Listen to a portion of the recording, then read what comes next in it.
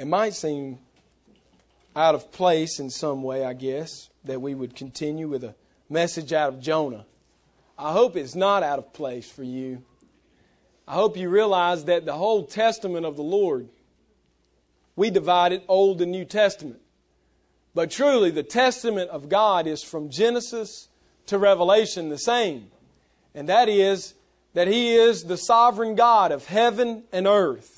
Man has offended His holiness with sin. And there is a need for salvation.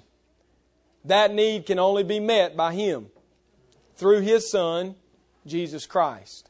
And that's progressively revealed to us as we move through the Testaments. All of the Testaments, all 66 of them. From Genesis to Revelation, God's message is the same. And He repeats Himself so that we might never doubt that there's no way to Him except through His Son, Jesus Christ. So let's look in Jonah, and let's look at Christ, the one that we've just spoken about through song and through dedication of a child and then through the elements of communion. God makes His presence known. Yahweh, the text says, makes His presence known. Jonah chapter 1 verses 7 through 16. I guess there are many ways that we could preach this text, and you know that often is my deliberate style to expose all of those ways to you. But we're taking a little bit of a telescopic look at the book of Jonah. We've backed up from the minute and we're looking at the big theme, which I said from the beginning, and I believe it more as I study more. The big theme is not about a big fish, nor is it about a little prophet. It's about one gigantic, enormous, unapproachable, sovereign God. And what He will do, or maybe better term, what He won't stop to do in bringing His children back to Him. And He did it from the very beginning of this book, and we'll see it all the way through, this theme that continues to run through the book. And we're now in the point of the story where we've hit the point of no return. Fear has entered the heart, and now it's come out in the actions of throwing all the stuff off the ship that could be spared. They've thrown off excess tackle. They've thrown off their cargo, which is their livelihood. We talked about that last night. They're ready to do whatever it takes to survive because they believe they're drowning. They believe the ship will sink and they will drown. And so they're crying out to their God. We talked about the religious response first last week. Remember that it's almost instinctive when tragedy hits that people cry out in religious thoughts. Oh God, if you will save me from this, and you fill in the blank. Isn't that what we do? We find ourselves in a crack. We find ourselves in a moment of desperation. We often cry out. Even the most rank pagan among us, or the most deeply offensive among us, would cry out and say, in that moment of need, God, if you'll do this, I'll do this. That's common. That response is common, and we also said the response of works for salvation is common, isn't it? God, because usually what we say is, God, if you'll get me out of this, I'll do these things. What are these things? I'll pray more. I'll go to church more. I'll talk to my kids about you, Lord. I'll take them to vacation Bible school. I'll be nice at work. I'll work longer and harder. I'll do more. Just don't kill me. There's this great fear. And to suffice that fear, to come against it, our hearts naturally rise up in either religious affection or work. And both are present here. They're crying out to their gods, save us. If we've offended you, show us. We want to make things right with you, God. And then they're also running and scurrying, throwing things overboard. You know, they're doing the best they can do. And they find this sleeping man at the bottom of the ship. The captain finds him, and he makes this proclamation to him. Arise, call out to your God. Now that's a very similar, we said, response to what he heard from God Himself in Jonah chapter 1 verse 2, isn't it? Look at the text. Verse 2 says, God speaking, arise and go to that great city, Nineveh. Right? Now what does the captain say? Arise and call out to your God. And so we have this mirroring of God's call and this captain's call. We're going to see that throughout the text, throughout the first chapter. The whole, you might say, the whole crux of the message is summed up when Jonah says in verse 12, pick me up and hurl me into the sea. Then the sea will quiet down for you, for I know it is because of me that this great tempest has come upon you. That's really the crux of the whole first chapter. That's what the writer wants us to know. God is at work, and Jonah finally, begrudgingly, in some ways, submits. It's my fault, and I deserve to die. God makes Himself known. He makes His presence known.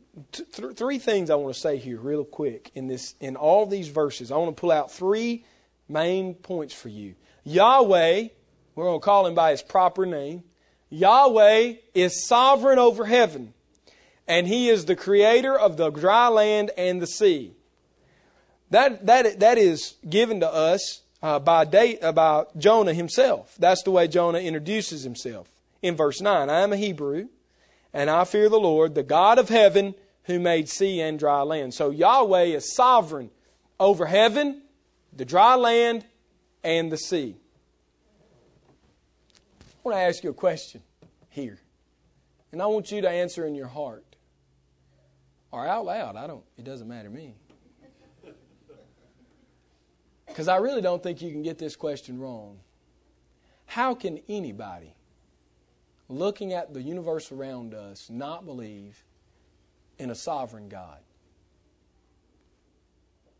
How can anybody not believe in that? These pagans believe in a sovereign. They don't know Him by His name. They aren't worshiping Him correctly, but they understand there's something bigger than us, bigger than this earth, bigger than this universe, and He's after us for some unknown reason. I mean, I would venture to say every living human, honest in his heart, would say there's something bigger than me out there. And there's something bigger than this universe. They might not know who He is, but they know He is. You know, that's God's favorite designation for Himself. I is. I is what I is. Now, we clean that up in English and say I am what I am. But He's saying I is. So that's who I am. And he said, I've written this in every person's heart, that they know that there's one larger than them, greater than them. There is an all-knowing, all-powerful, all-sovereign being. And we're going to see later in the sermon how we've worked and all mankind has worked from beginning to end to deny that, though we know it's true. And the fact that we work so hard to deny it is proof positive that it is true.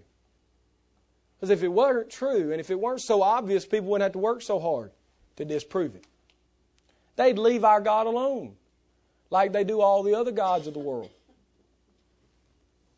I know that there are very many in church today who would like to debate, not just this church, but all over, that would like to debate this issue of God's sovereignty.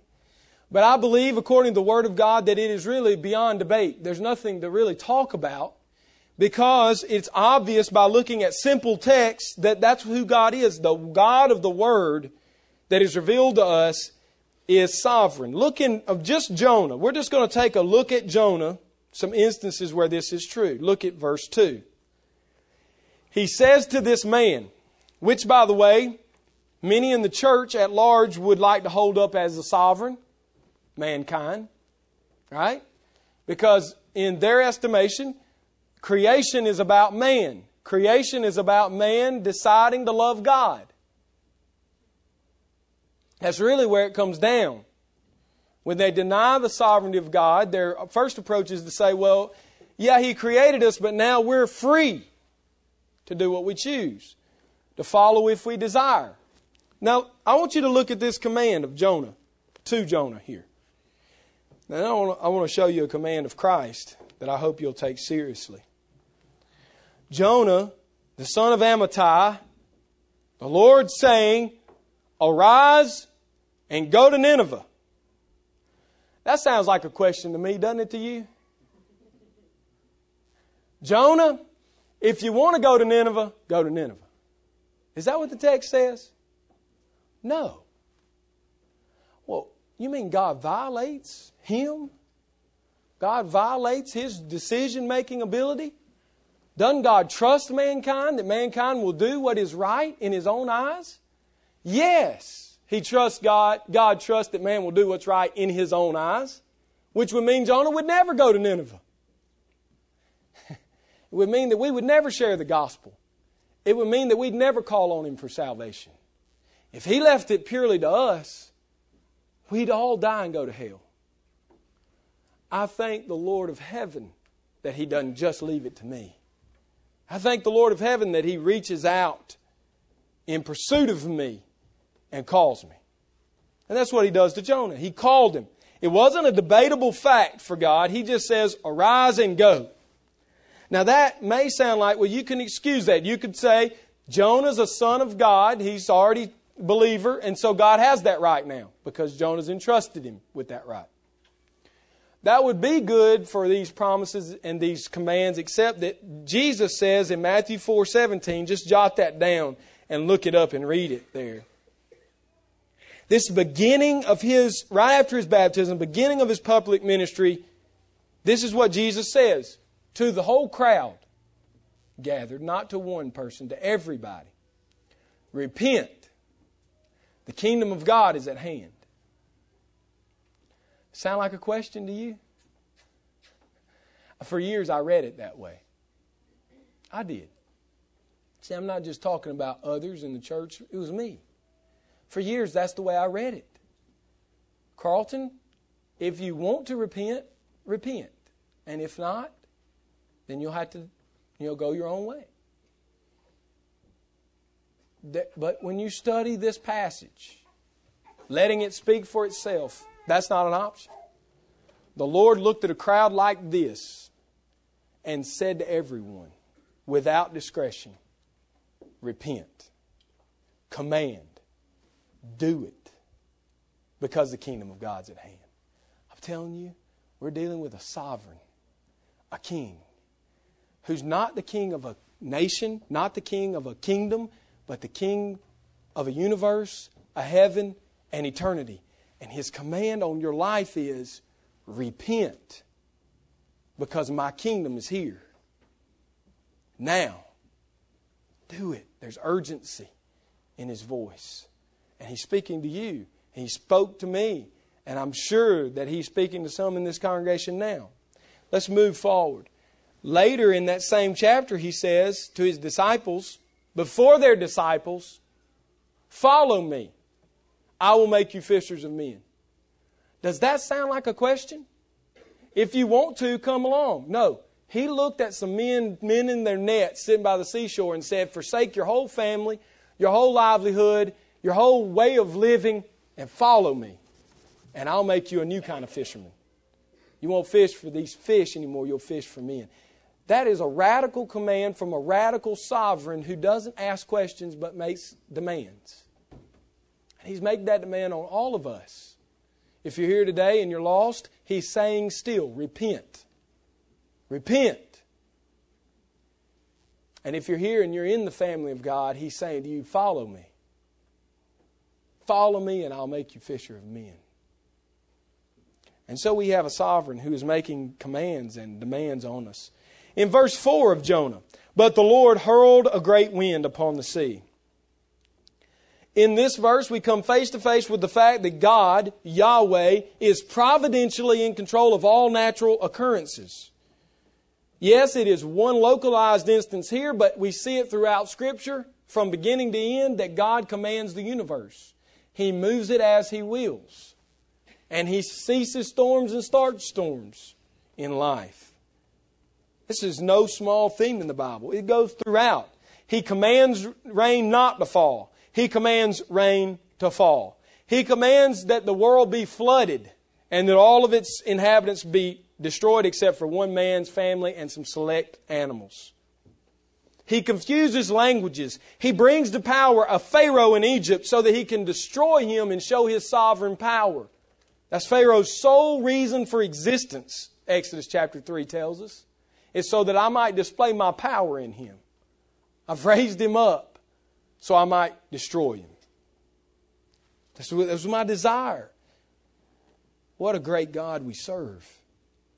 Verse 7, come, let us cast lots, that we may know on whose account this evil has come upon us. We see in verse 7, these are pagan, lost men saying, let's cast some lots. Proverbs 16:33 says, the lot is cast into the lap, but its every decision is from the Lord. Now, I've heard that stretched and used for gambling. When I go to Vegas, I cast my lots at the table. If I win, it's all because of God. Well, I wouldn't deny that. But that's not what Proverbs 16:33 really is all about. Before the Holy Spirit dwelt in the heart of those who believed, they had a question often arise when there was a decision to make. And that was, what does God want us to do? We're directed by the Holy Spirit who lives in us. They didn't have such a convenience. And so after looking through the law of God and not finding a direct application, they would often do what people in their day did throughout the Middle East. And that is, they would cast lots. These lots were not 7 die. They were not, 1 through 7, like you would find in any gambling establishment. They were dark and light colored on each alternate face. And they would cast the lot, and if the lot fell on double dark, that meant evil was at hand. And whoever the lot fell on was to tell them what evil was happening and from God. And then if the light face was up, that meant good was at hand, and that person was supposed to tell them what good was occurring.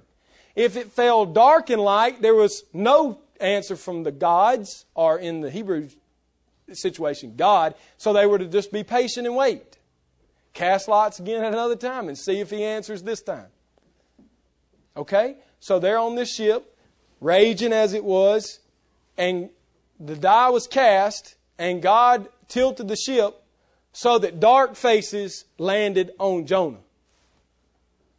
Now, it didn't say he tilted the ship for that, but, just bear with me here. I mean, the ship's rocking and raging, and God angled that ship in such a way in that moment that the lot would fall directly on Jonah. We know that. He did that out of his own sovereignty. So this is another example that something as small as a lot cast is in the hand of God. Verse 9 tells us he is sovereign. I am a Hebrew and I fear the Lord, the God of heaven, who made the sea and the dry land. This is a common way of the Israelites to describe Yahweh to the Gentiles. They would first distinguish themselves from everyone else by saying, I am a Hebrew. Now that's the same thing Paul does in Philippians. I'm a Hebrew of the Hebrews. That was common for them to do that. It was also common for them to say, the God of heaven. That proclamation comes as early as Genesis 24, verses 3 and 7, that he is the God of heaven, which interpreted means the God of all gods. You Mesopotamians worship the God of the sun, the God of the moon, the God of the river, the God of the dry land, the God of the sea, the God of fire, the God of wind. You worship all these gods, and we worship Yahweh, God of gods. Trump, ace. He is God, and there is none like him. That was the way that Jonah is describing him in verse 9. Verse 15. So they picked up Jonah, hurled him into the sea, and the sea ceased from its raging. Verse 15 tells us God not only hurled the storm on the sea, but when they hurled Jonah into the sea, he stopped the storm immediately. Now we're led to believe that this thing's like a hurricane raging, and yet when a man's body touches the water, God stops it immediately. Cease and desist. My will is done. No need for your storm any longer. So we see this sovereign God. He is the God of heaven and the creator of dry land and the sea. And wouldn't you expect him to be sovereign in this earth and in this whole universe? He created it, Genesis tells us. When you create something, you have rights over it. We even do this with our children, right? And why do you have the authority to discipline your child like no one else does? Because as my daddy used to say, I brought you in the world, I could take you out. God has such say over us and over all things. I brought you into existence, and David tells us he's written down the day he will bring us out. And so we have this picture replete in Scripture. Now that would be a frightening picture, and indeed it is if the verses stop there, but that's not all they say. The right response to this sovereign, the response you should leave with today is worship. It's worship. The word rendered fear in verse 9 says it is the word for worship. We should rightly fear God. In awe of Him, we should worship Him. It strikes fear in me often of my flippancy towards worship. I treat it kind of like everything else. You go to work, you get up in the morning, you put on your clothes, you take a shower, you brush your teeth, you might get you something to eat, you sit down, read the Bible, and you just worship a little and go on about your business. That's so flippant. And yet the Hebrews would never have treated worship this way. They had a right fear of God in their heart. They saw all of life as worship and as an act of worship. And so we should fear Him rightly, which means we should worship Him and surrender to Him. These pagan sailors in verse 10 are found to be actually the hand of God on Jonah's life. Look at this barrage of questions they ask. Doesn't this sound like panic-stricken people? What is this that you've done to us? What have you done? For the men knew he was from the Lord, running from the presence of the Lord because he had told them. Now when Jonah identifies himself after the lot's cast, they bombard him with a bunch of questions. Tell us on what account this evil has come upon us. What is your occupation? Where do you come from? What is your country? What people are you from? Now these aren't immigration questions. These are questions about who's the God of your land. We need to know quick. We're about to drown. So Jonah says, I'm a Hebrew. He distinguishes himself from all the nations of the world as the one true nation of God worshiping Him. And then he says, I worship the God of heaven who made the dry land and the sea. And so he feared God in verse 10. There was a fear of God that was exceeding. So our right response is worship. Jonah surrendered to the fact that he deserved death because of his rebellion. And we find that in verse 12. Pick me up, hurl me into the sea, then the sea will quiet down for you. It's my fault this tempest has arisen against you. He surrendered to Yahweh's sovereignty. Jonah has resigned himself to die. I said that last week. I know you had some questions about whether he was really surrendering. I think he's surrendered at this point. But again, he wants it his way. Surrender to death, not surrender to Nineveh. He still doesn't want to preach. He'd rather die than preach the gospel to Nineveh. But Yahweh, last point, Yahweh has had a plan and always will have a plan to save His people. See, Jonah was in full expectation that he would die when he was thrown in the ocean. God never intended such. Because the verse 17 says, the Lord had prepared a fish to swallow Jonah. He didn't go to plan B when Jonah ran at Joppa. He had already prepared the fish. The fish was full grown, by the way. Had to be if it was going to swallow a man. It couldn't be a minnow. So I'm led to believe that he'd been preparing this fish for some years before he ever went to Jonah in verse 2 and said, arise, go to Nineveh. Before Jonah ever ran to Joppa and got on a boat with the Phoenicians. And before a storm ever came up. God had already prepared and planned for salvation. Sound familiar? When Adam sinned in the garden, God didn't scurry around to find a solution. God had a solution. And He symbolized that solution by the shedding of blood. and clothing them in the skin of that animal. He already had a solution for sin. Man is not sovereign. God is sovereign. And He has a plan, and He's working that plan to perfection. And when you called on Him for salvation, it was not by mere chance, nor by mere wisdom that comes from nature. It was because God implanted His Holy Spirit inside of you and sprung you to life so that you might gasp for air spiritually. And what was your gasp? Repentance. Oh God, I'm a sinner. Save me. And what was His reply? If you come to me, I will not cast you out. Everyone who comes to me will be saved, Jesus says. We serve a God who has a plan, who prepares for us our salvation long before we know we need it or come in need of it. You know, this plan of salvation might seem encrypted in the book of Jonah because he's talking about a fish and this physical salvation is there. But you know, really, this plan for salvation is obviously more than just a fish and more than just one man. Even in the book of Jonah.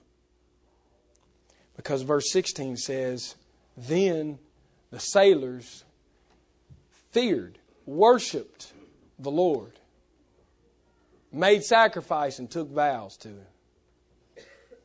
God saved a Jew, and on that day He saved some Phoenician sailors, I believe, who had never heard the gospel in their life until that day. And seeing the mighty hand of God, they believed. They had, for all of their lives, for all I know, rebelled against God. Because that's the way of mankind. In verse 13, we're ending here, bringing this plane to a landing. What I want you to take away, God is sovereign. God is to be feared rightly through worship. And God has a plan for salvation. And He has that plan whether we realize it or not. He's had it always. You know, this week I read verse 13 where it says, the sailors, after hearing Jonah say, cast me into the sea and this storm will cease. In verse 12, verse 13, what's their response? They dug in and rowed all the harder to take him back to the land. They turned, the ship now is facing Joppa and they want to go back and put him back on dry land. Because they're afraid if they kill him, he's innocent and they'll suffer. And they want to save themselves from this storm. And it says when they turned and started to row back, God raised the storm even higher so that they could not go. And they were forced to take God's plan, throw him into the ocean. Now, why do I make a big point about that? Because Romans chapter 1 says that God wrote on the heart of men that He was God, the creator of the universe. And He displayed it through His handiwork, the creation. And ever since, man has denied Him. Rowing harder and harder to get back to sea, to the shore where they came from. We want salvation our way. And thank God in His mercy, He lifts the storm higher. When we try to escape Him, He lifts the storm higher. When we run back and try to be good and work harder and be acceptable, He makes us more despicable to ourselves, more loathsome of our sin, until we finally in mercy cry out, save me. That's what He did for these sailors. And that's what, if you are saved, He did for you. Because Romans 1 says the path of unrighteousness is to deny God in your heart, build an idol, and begin to commit all type of sin. Sexual mainly, but sin. Romans 2 is for the rest of us. Maybe you didn't come from a pagan home, you came from a moral home. Keep the code and you'll be saved. And he says it's useless. No one's ever kept it. Romans 3 is for any of our Jewish brethren who were born in the covenant. He said in the beginning, you have no reason to boast. You failed the covenant. The covenant keeper has never failed, but you failed. And then he says in summation, everybody has failed. All have sinned and fall short of the glory of God, Romans 3. Every person in this room has failed Him, sinned, and deserves the death that Jonah thought he faced. We deserve to be swallowed up and forgotten. That's what we deserve. We often quit reading in Romans 3:23, don't we? Big mistake.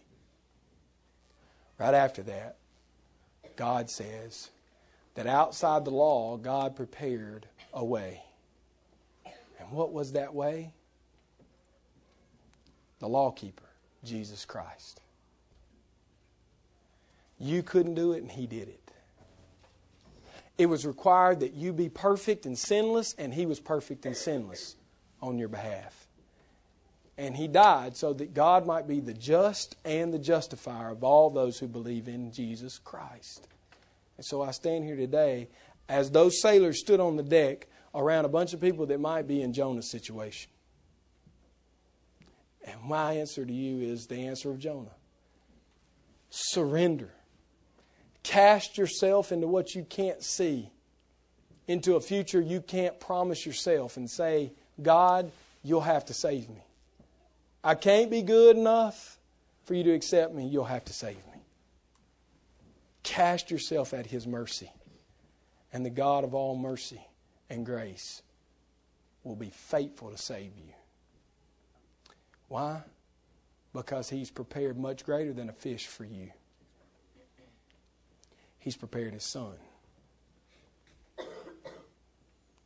Believe in Him. Repent of your sin and believe in Jesus Christ.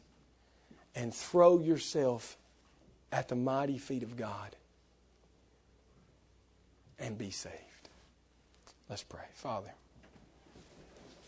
we come to a book like Jonah often looking for fairy tale stories, coloring book sections, and we think of nothing but a fish and a prophet and a big storm. You are the hero, God, of all your stories. Jonah's not the hero. The fish is not the hero. The storm is not the hero. The Phoenicians are not the hero. The boat they traveled on was not the hero. You, God, are the hero of this story. Because you planned for the salvation of one man and many through him. And you've done the same thing through Abraham. You prepared the salvation of one man, Abram, so that he might be a blessing to all men. Oh God, be merciful to those who are lost here today. Help them see that we have a sovereign God who requires us to fear and worship Him, and we can't do it without your assistance. And so let them throw themselves on you and say, I deserve nothing but death, but oh God, please in your mercy save me. And God, I know if they cry out in that way, you will save them immediately, without delay, and you will bring them into your family. God, please help us to lift our eyes to the heavens from whence our salvation comes. Help us to plant our feet on the rock that you have laid, that has been rejected by all others, but yet it now is the chief cornerstone. And we are being built on it, Jesus Christ our Lord. Help us to lift our eyes from the mire and the sin that surrounds us to see our transcendent one who loves us and sent His own Son to die in our place for His own glory.